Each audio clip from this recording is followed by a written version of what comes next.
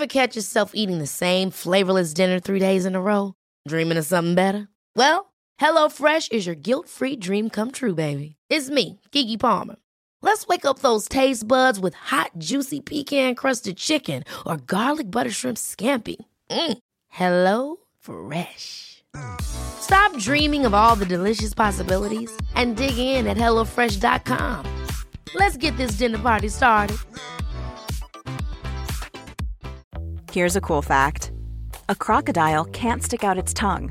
Another cool fact, you can get short-term health insurance for a month or just under a year in some states. United Healthcare short-term insurance plans are designed for people who are between jobs, coming off their parents' plan, or turning a side hustle into a full-time gig. Underwritten by Golden Rule Insurance Company, they offer flexible, budget-friendly coverage with access to a nationwide network of doctors and hospitals. Get more cool facts about United Healthcare short-term plans at uh1.com.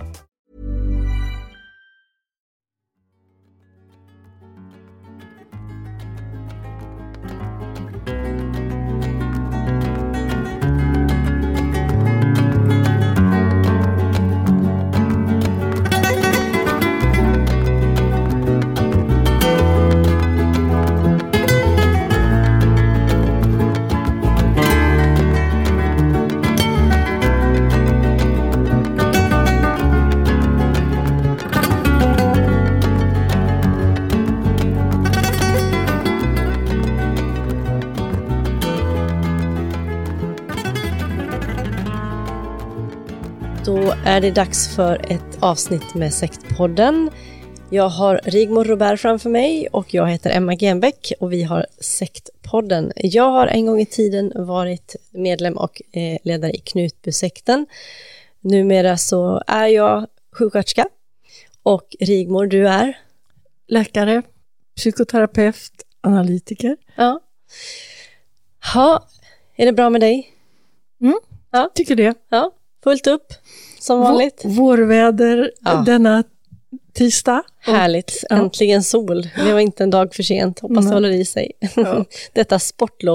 Denna sportlovsvecka, åtminstone här uppe i Stockholm. Ja, Rigmor, jag och du, vi har ju tänkt att vi skulle återgå till ett ämne som vi har pratat om tidigare nu för att det har blivit mer aktuellt igen. Och för det var så att avsnitt 155 så pratade vi om något som vi kallade för sektlik polisledning.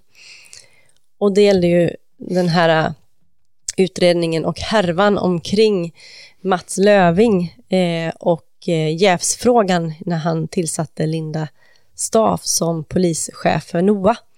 Och beviljade henne tjänstevapen, en pistol som de ansvariga 2 gånger hade sagt att hon inte hade behörighet till.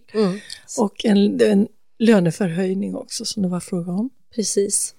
Och då pratade vi om det här och det finns ju anledning till att vi kallar det just för sektlik polisledning för det finns tendenser till sektbeteenden i de här frågorna, eller hur?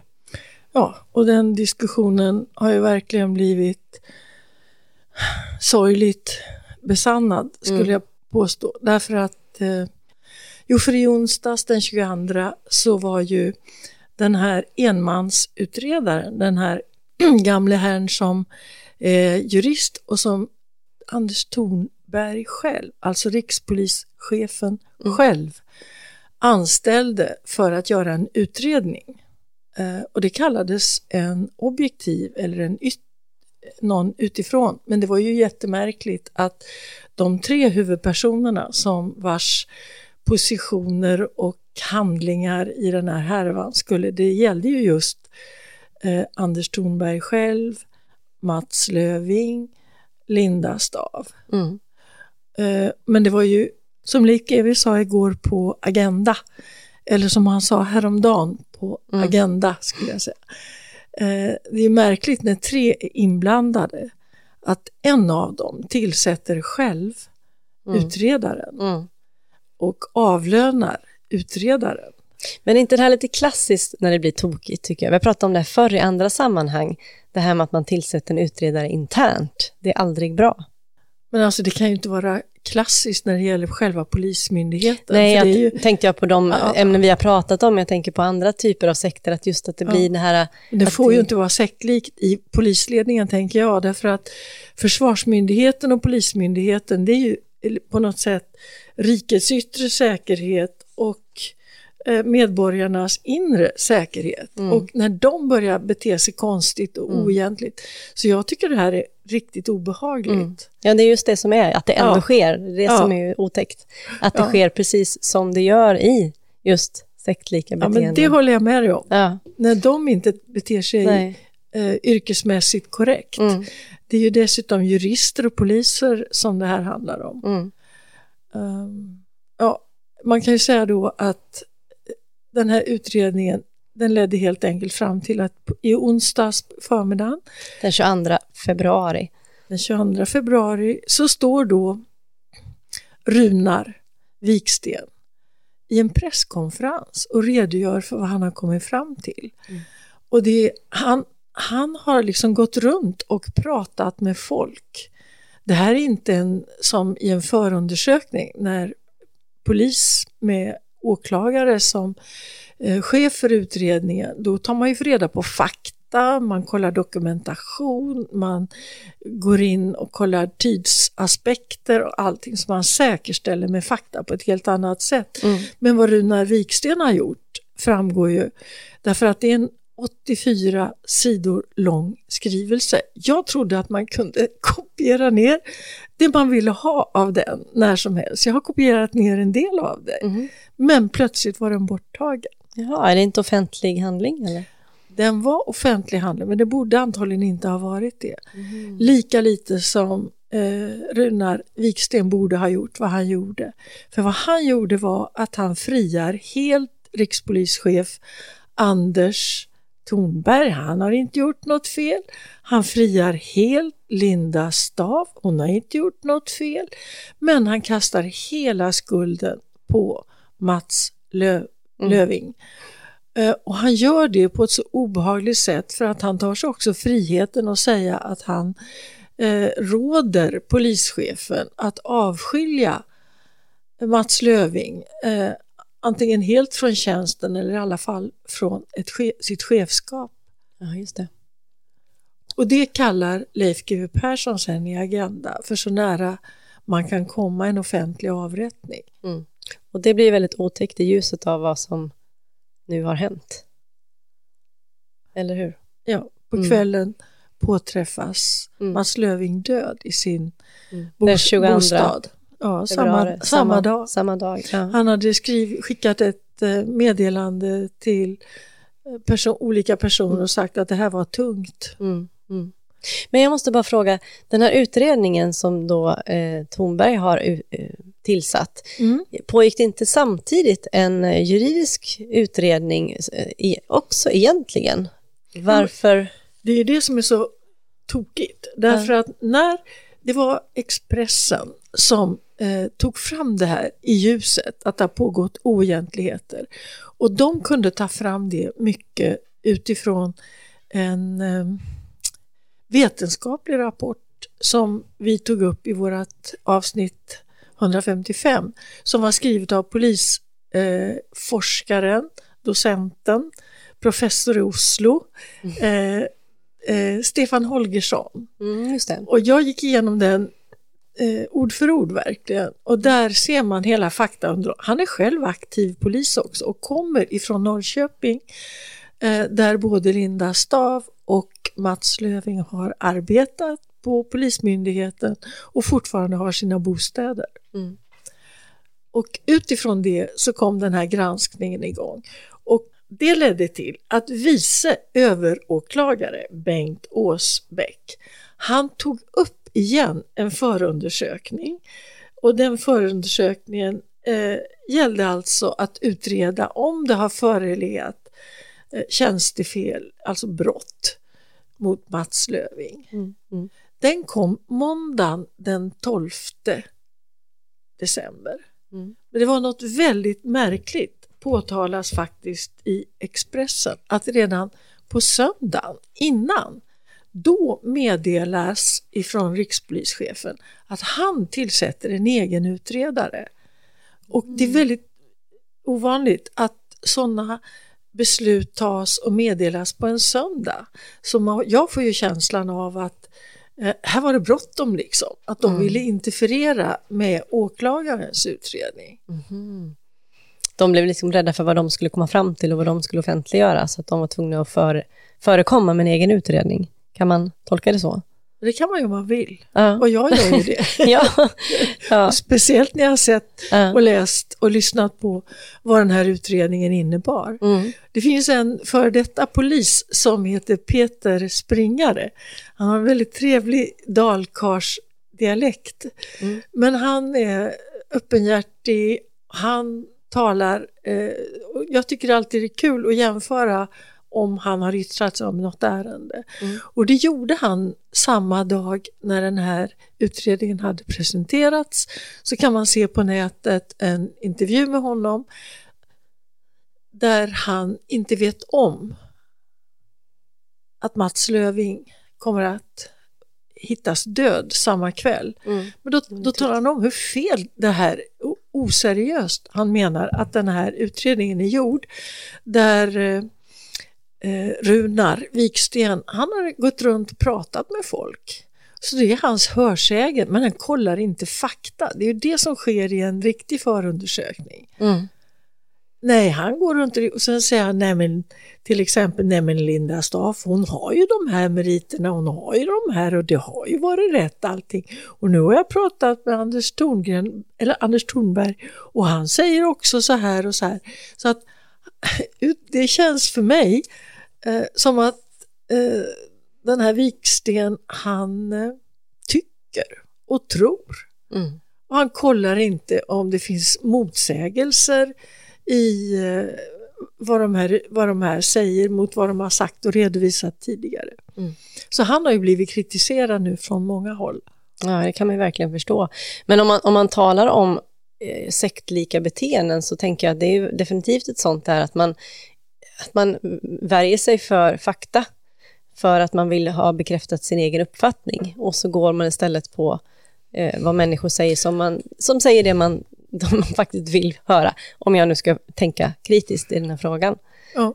Och det var ju så med just Runar Viksten att när Anders Thornberg var chef för Säpo så blev han anklagad eller misstänkt för att liksom inte ha beaktat varningar och information som kom fram om den här mannen Akilov som sen körde en lastbil och gjorde det här terrordådet på Drottninggatan, om du minns. Ja, visst. Oh, ja. Och då kom Viksten också fram till att Säpo-chefen Thornberg inte hade gjort något som helst fel. Så att det kan man ju tänka sig att det kändes... Vem tillsatte honom för den utredningen då?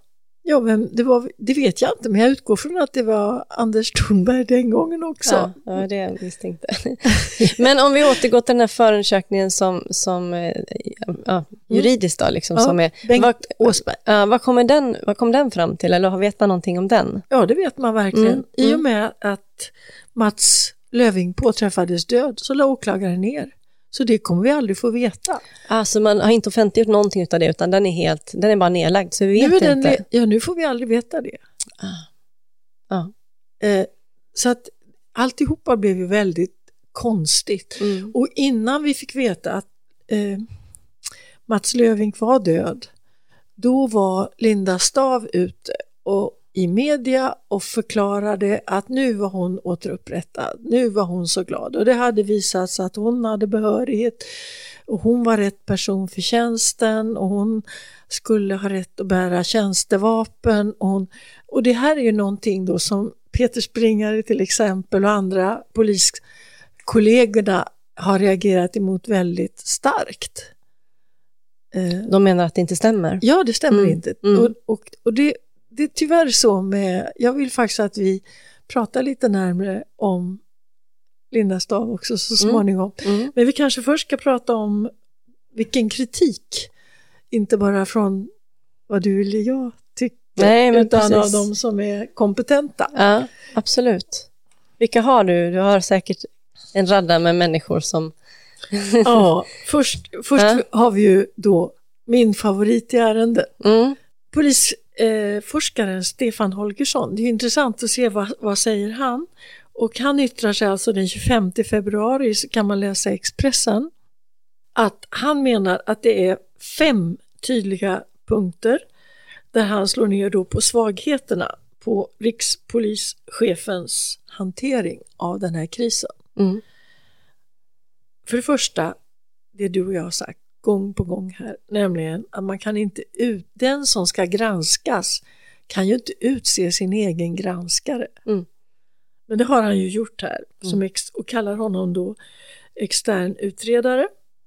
Nästa punkt är att Thornberg, alltså den här kritiken riktas nu mot Thornberg, att han har frånsett helt polisledningens ansvar. Därför att Runar Viksten, han finner inte på någon enda punkt anledning att ifrågasätta Anders Thornbergs agerande under de mer än 2 år sedan den första anmälan gjordes mot Mats Löfving. För det var i september 2020. Men det är uppenbart, säger Stefan Holgersson, för alla andra att polisledningen hade flera chanser att agera men gjorde inte det.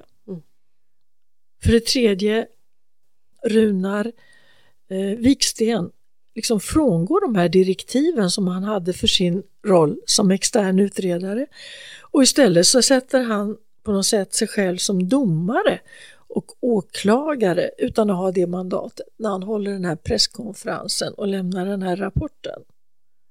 Det var aldrig hans uppdrag att gå in och diskutera överhuvudtaget straffansvar på det här sättet som han gjorde. Han tog helt enkelt på sig för mycket. Han agerar ju väldigt partiskt. Och för det fjärde så är Vikstens slutsatser partiska. Och det var det som Peter Springare kallar att det har varit liksom akademiska samtal men ingen kontroll av fakta och dokumentation, utan vi får lära oss vad Viksten själv tror och tycker. Så det är allmänt ändå liksom, de som vet någonting om det här, de har den här åsikten om att han har pratat med människor och sen så har han utgått från vad olika människor tycker och sen så har han lagt till sitt eget tyckande i det. Ja. Det finns en sån ton i det som... Så här säger Holgersson då: när det konstateras att det var sakligt korrekt att anställa Linda Staaf, att höja hennes lön och att ge henne tjänstevapen, vilar resonemangen på utsagor från personer som själva var med i hanteringen.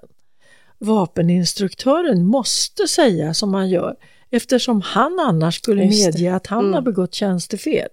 Och på samma sätt måste HR, alltså Human Relation avdelningen, säga att Staaf var den mest skickliga och bäst meriterade, för annars har ju de gjort fel vid tillsättning av tjänsten. Just det. Och man har rakt igenom pratat med fel människor som är alldeles för jäv. Om man nu talar om jäv så blir det i det här fallet också. Ja, de måste liksom för inte själva åka dit, så måste de få hålla med om att allting har varit rätt. Och för den 5:e punkten då, det är ju att han har helt missat de här frågetecknen i Linda Staafs CV. Jag kan läsa hur det beskrivs här. Runar Viksten konstaterar i sin rapport att ingenting motsäger att Linda Staaf var den mest meriterade för tjänsten som underrättelsechef på NOA. Han säger att det är ogrundat att meriterna inte håller. Men om man går till bilaga 5 och tittar på personligt brev och CV, så ser man att det finns uppgifter som inte går ihop, säger Holgersson.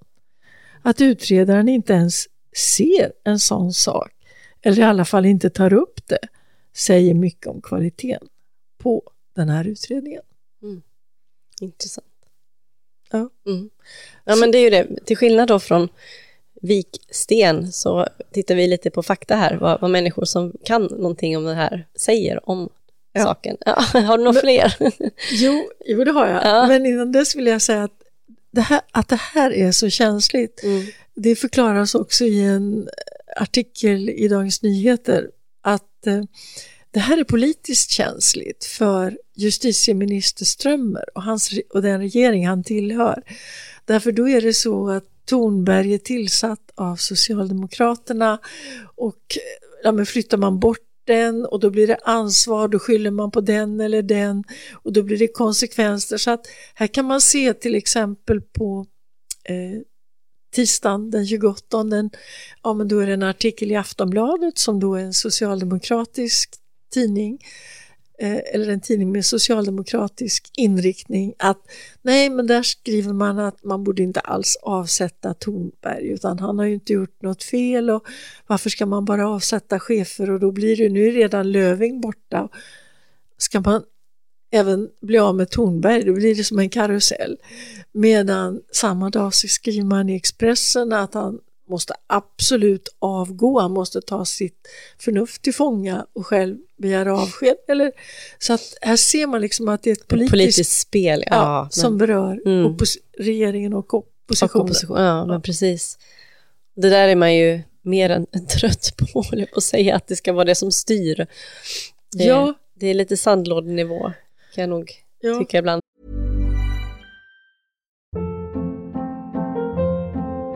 Hold up. What was that? Boring. No flavor. That was as bad as those leftovers you ate all week. Keke Palmer here, and it's time to say hello to something fresh and guilt-free. Hello Fresh. Jazz up dinner with pecan-crusted chicken or garlic butter shrimp scampi. Now that's music to my mouth. Hello Fresh. Let's get this dinner party started. Discover all the delicious possibilities at hellofresh.com.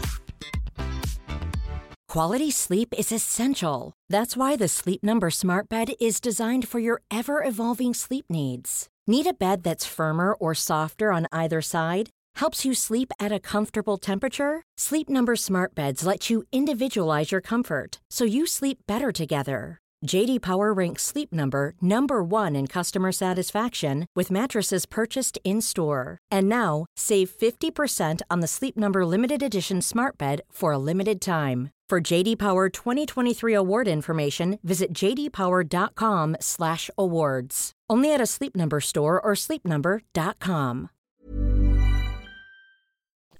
Men för att återgå till att vi har människor som verkligen har kunskap inom de här områdena som uttalar sig. Vad har vi fler för någonting som kan, för några som... Men jag har hittat en annan favorit som jag tycker tar ett vidare begrepp på det här, och det är en professor i rättsvetenskap som heter Bo Wenström, och han tar upp att den här stora omorganisationen som gjordes 2015 inom polisen, då hände det någonting som han menar att tillsättande till exempel som Linda Staaf på den här höga posten inom NOA ett exempel på.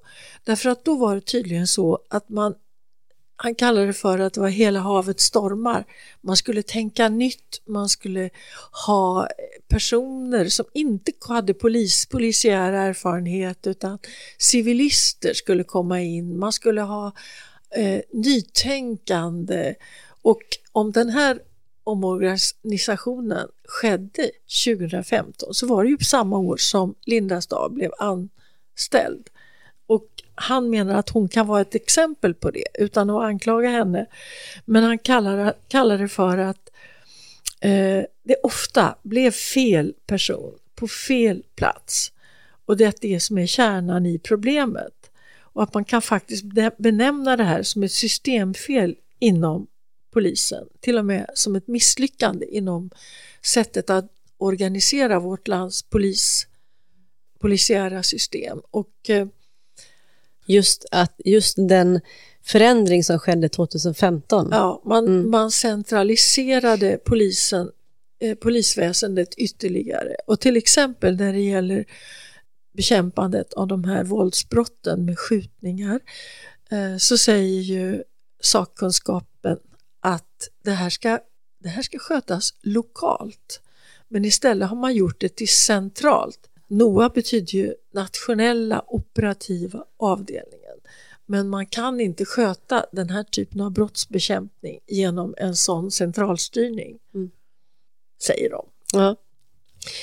Men det här är ju väldigt intressant och anmärkningsvärt. Jag tänker att det är att en sån viktig instans i vårt rättsväsende liksom på något sätt, vad ska man säga, grunden och i vårt samhälle som ska vara liksom det säkra, det trygga för oss, att man där faktiskt försöker att, som det verkar i alla fall då, både skylla ifrån sig och också skydda sina fel och brister istället för att vara ärlig och genomlysbar, transparent. Är ju anmärkningsvärt som sagt var. Och det är ju, om vi nu pratar om sekter, så är det ju ett typiskt sektfenomen att man inte är just transparent utan att man mörkar saker och så vidare. Men om vi fortsätter, du pratar om Linda Staaf där, som ju i många har ju faktiskt pratat om henne som ett offer. Hon pratar själv om sig själv som ett offer i hela den här historien. Ja, det vill jag. Vad tänker du om det? Ja, men jag vill gärna haka på. Det här, hon använder det, att hon beskriver sig som ett offer i den där TV4 morgon-tv-intervjun hon gjorde. Jag reagerade faktiskt i 19 december, nu är vi i den här veckorna när alltihopa drogs upp. Då kom det nämligen en artikel i Aftonbladet med en konstig rubrik, tyckte jag. För den rubriken lyder: "Det är Staaf som är offret, streck. Glöm inte det." Det var tydligt. Ja, och det här är lite konstigt. Den som har skrivit den artikeln, hon heter Lena Amorö och hon är vice ordförande SACO S vid Polismyndighetens i Region Väst. Och hon skriver så här: "Linda Staaf är ett offer, men inte vilket offer som helst. Hon är en del av förtruppen. Hon har visat att en civilist och kvinna kan göra skillnad och uträtta stora saker inom och för polisen. Hon har i handling visat sig värdig att leda inom polisen." Det här är ju en schysst och bussig vän som skriver på det sättet. Men jag känner inte mig alls väl till mods när jag läser det här. Berätta varför. Om jag får hamna på andra sidan och försöka liksom då se hur de tänker. Tänker man då, jag tänker så här att Linda hon har ju presenterat sina meriter och har ett CV och alltihopa, och de har tagit henne på det. Men har de det? Det var ju så här att det var... Eller har de ljugit om det, eller har de presenterat sanningen och de har ändå tagit enligt det? Holgersson, enligt dokumentation, så finns det motsägelser. Så att ibland har hon sagt så, ibland har hon sagt si, ibland har hon sagt att vi har haft ett förhållande, Mats Löfving och jag, sedan så många år, och ibland har hon sagt att nej, vi har inte haft det är något begrepp där, att vi har inte varit vi har inte haft någon nära relation eller någon intim närstående relation. Något sånt. Ja. Det känner igen det. Ja. Och det här är liksom att men ibland har det varit si och ibland har det varit så, men det har alltid varit synd om henne. Hon har beskrivit sig som ett offer. Men jag har berättat om det här som jag kallade idolporträtt-intervjuerna, reportagen. Det finns ett i tidningen Chef och det fanns ett i Dagens Nyheter. När hon tvärtom framhåller liksom lite grandiost så man känner det ungefär som att wow, hon är nästan som en övermänniska. Och det här i hennes CV så är det, alltså jag funderar över hennes personlighetsprofil. Jag känner inte henne, men vi råkar ha gemensamma vänner och bekanta, till och med släktingar till henne. Och alltså hon har, om man tittar på hur de flesta av oss lever våra ungdomliga år, men man genomför kanske sin utbildning, man möter kanske kärleken, man bildar familj och så vidare. Men när Linda Hansson, som hon hette innan hon gifte sig och fick efternamnet Staaf, hon har gått andra vägar. Hon anger till och med i sitt CV att hon har ägnat sig åt tävling med brukshundar. Hon har farit hit och dit till skolor utomlands. Hon kör pappas flyttlastbilar. Hon tar flygcertifikat. Och sen när hon är småbarnsmamma så skriver hon deckare. Alltså hon föder ju då 2 barn. Och så inleder hon kärleksrelationer. Fastän hon till och med är småbarnsmamma. Men inte står det i CV:t? Nej, men det får vi ju se. Det framgår ju nu av hennes, av de här utredningarna. Och samtidigt så, vad jag reagerar mot lite grann är att det finns de här farbröderna. Hon fäster sig, tycker om att attraheras av män som är äldre än hon. Och alla råkar de ha en högre position. Så det här kärleksaffärerna har också betytt ett lyft i hennes karriär. Och då tänker jag så här att man kan säga att ja, men vi har väl rätt att ha kärleksrelationer på jobbet och så. Men så är det ju inte. Det är ju inte bara Jan Stenbeck som hade den här no fucking rule. Ja, just det, på jobbet. Ja, ja, man fick inte vara... Man fick inte ha relationer. Nej. Linda Staaf är jurist. Hon vet mycket väl att man kan inte bara säga att det är den som råkar kanske vara överordnad som har ansvar och att man själv, som den här skribenten Amore säger, att man är ett offer bara för det att man när man är vuxna bägge två. Och inom en statlig myndighet så är det förekommer naturligtvis kärleksrelationer, men det är inte bra. Nej, men och när det är en underordnad förhållande till en chef som dessutom har ansvar för lönesättningar och förmåner eller tvärtom, så behöver det ju vara väldigt, väldigt tydligt och klart, och kanske då att någon annan får ta ansvar för sådana bitar istället om man har en relation. Ja. Och det är väl det som har kommit fram, att det inte har varit tydligt och klart, som jag har förstått. Ja, på min tid som företagsläkare så fick man alltid byta så att man inte hade kärleksrelationer inom. Det blir väldigt komplicerat. Samma sektion eller samma... Ja, precis. Men det låter ju, när du pratar om det så låter det, om man ska använda ett gammalt slitet uttryck, att Linda Staaf har gått sängvägen för att få en högre position. Det låter så. Och då tänker jag så här, varför då? Varför förstår hon inte det här? Och då tänker jag att hon kan vara annorlunda. Hon kan ha en personlighetsprofil där hon inte riktigt förstår det som är självklart för de flesta av oss. Och jag har pratat med vuxna kvinnor som har autismspektrumvariant. Och flera av dem har beskrivit hur svårt det var att ha känslomässiga nära relationer. Och att man i det läget istället hade lätt att få nära genom sexuella, erotiska kontakter.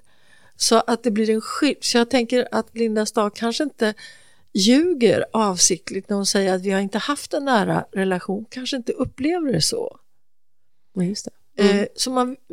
Så det har jag funderat på. Jag tänker också på hennes lite uttryckslösa uttryck som hon ofta har i ansiktet. Att hon inte riktigt, det skulle också kunna stämma med en sån personlighetsprofil. Och men det här är spekulationer, naturligtvis. Verkligen. Ja. Om det skulle vara så att det rörde sig om till exempel att hon hade bristande, det vi har kallat bristande theory of mind, alltså bristande förmåga att realistiskt leva sig in i hur någon tänker och känner, då kan det ju i såna här komplicerade, som du och jag tycker verkligen nära relationer, men som kanske för henne inte är känslomässiga på samma sätt, också blir missförstånd. Därför att hon går ju och pratar med en säkerhetsansvarig, Ari Stenman, och säger att hon misstänker att Mats Löfving förföljer henne. Att han har hoppat fram bakom ett träd, eller hon har sett honom i bageriet, och nu är det någon, hon upptäckt, som tittar och beställer hennes CV. Och det är en offentlig handling för en person i chefsställning hos myndigheten. Så det är inget konstigt med det. Men hon misstänker Mats Löfving för det. Men det var ju Stefan Holgersson, polisforskaren, som med olika exempel ville ta reda på hur lätt det var att få fram offentliga handlingar från myndigheten, för journalister, för dig eller mig, eftersom det ska vara offentlighetsprincip på dem. Och då tänker jag också här att det kan vara missförstånd, att hon inte riktigt har förstått, och att hon därför inte heller förstår våra reaktioner, och att hon blir beskriven som en femme fatale eller som går emellan, byter till nästa partner. För de här farbröderna som hon har dragits till, flera av dem, i alla fall 3 av dem, har ju övergivit sin hustru och familj för hennes skull. Men för henne kanske inte det är klart, för att hon uppfattar verkligheten på sitt sätt. Det har jag funderat på. Precis. Men om man tänker att Mats Löfving var hennes chef, är det inte då ytterst hans ansvar att bryta en sån relation eller ta ansvar för den? Som hennes chef, ytterst liksom. Formellt brukar man ju säga så. Men för mig är det någonting som framförallt gäller när den överordnade personen har att göra med en minderårig. Men jag kan inte se att... Eller åtminstone vara offentlig med det och berätta det och liksom öppen med det, så att det inte blev så här. Ja, men jag tänker så här, Emma, när vi är vuxna kvinnor, för mig har frigörelse, jämställdhet, feminism handlat om att man är ansvarstagande, att båda är ansvariga. Men att plötsligt säga att man har en så hög tjänst, men man är ändå ett offer för sin chef som man har haft en erotisk relation med. Alltså jag tycker att det är som det brukar kallas offerkofta, det brukar kallas att man drar kvinnokortet. Jag tycker tyvärr att hon gör det. Du tänker att de har faktiskt lika mycket ansvar båda två vuxna människor? Jag tycker det. Och vi har liksom inte fått höra, han har ju, medan hon har berättat alla de här olika versionerna som inte riktigt går ihop, så verkar det ju som att Mats Löfving nu i efterhand hade hoppats på en rättvis fördelning av skuld i den här härvan.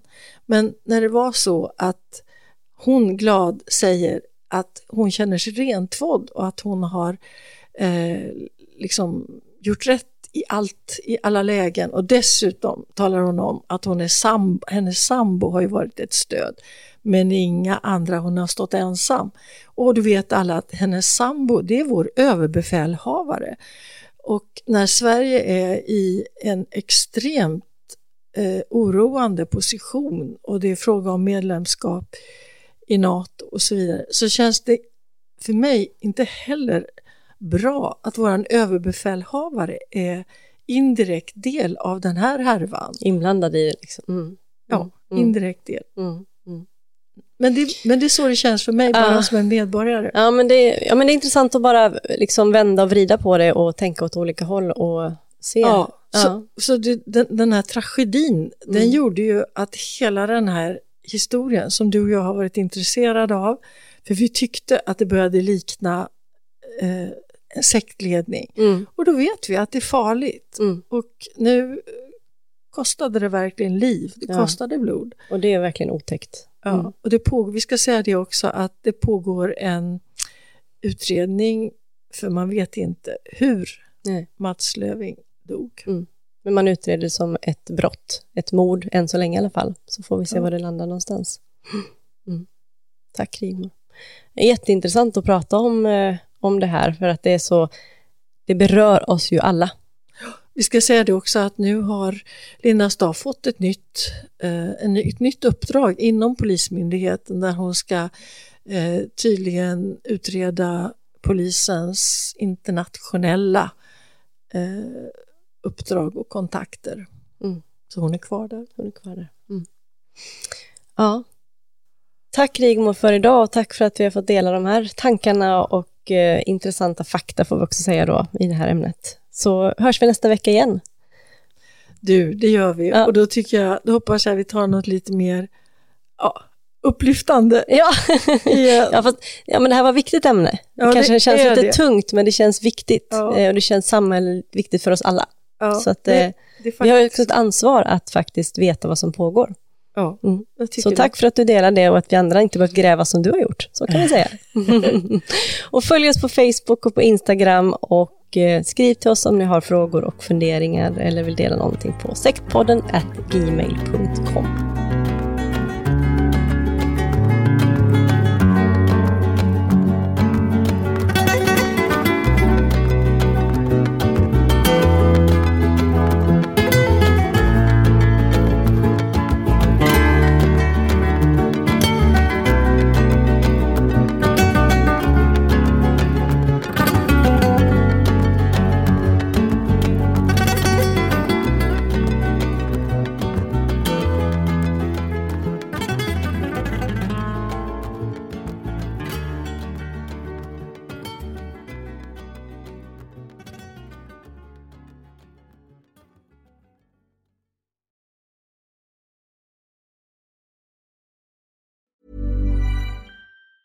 Ever catch yourself eating the same flavorless dinner 3 days in a row? Dreaming of something better? Well, HelloFresh is your guilt-free dream come true, baby. It's me, Keke Palmer. Let's wake up those taste buds with hot, juicy pecan-crusted chicken or garlic butter shrimp scampi. Hello Fresh. Stop dreaming of all the delicious possibilities and dig in at HelloFresh.com. Let's get this dinner party started. Imagine the softest sheets you've ever felt. Now imagine them getting even softer over time. That's what you'll feel with Boll & Branch's organic cotton sheets. In a recent customer survey, 96% replied that Boll & Branch sheets get softer with every wash. Start getting your best night's sleep in these sheets that get softer and softer for years to come. Try their sheets with a 30-night guarantee. Plus, get 15% off your first order at bollandbranch.com. Code BUTTERY. Exclusions apply. See site for details.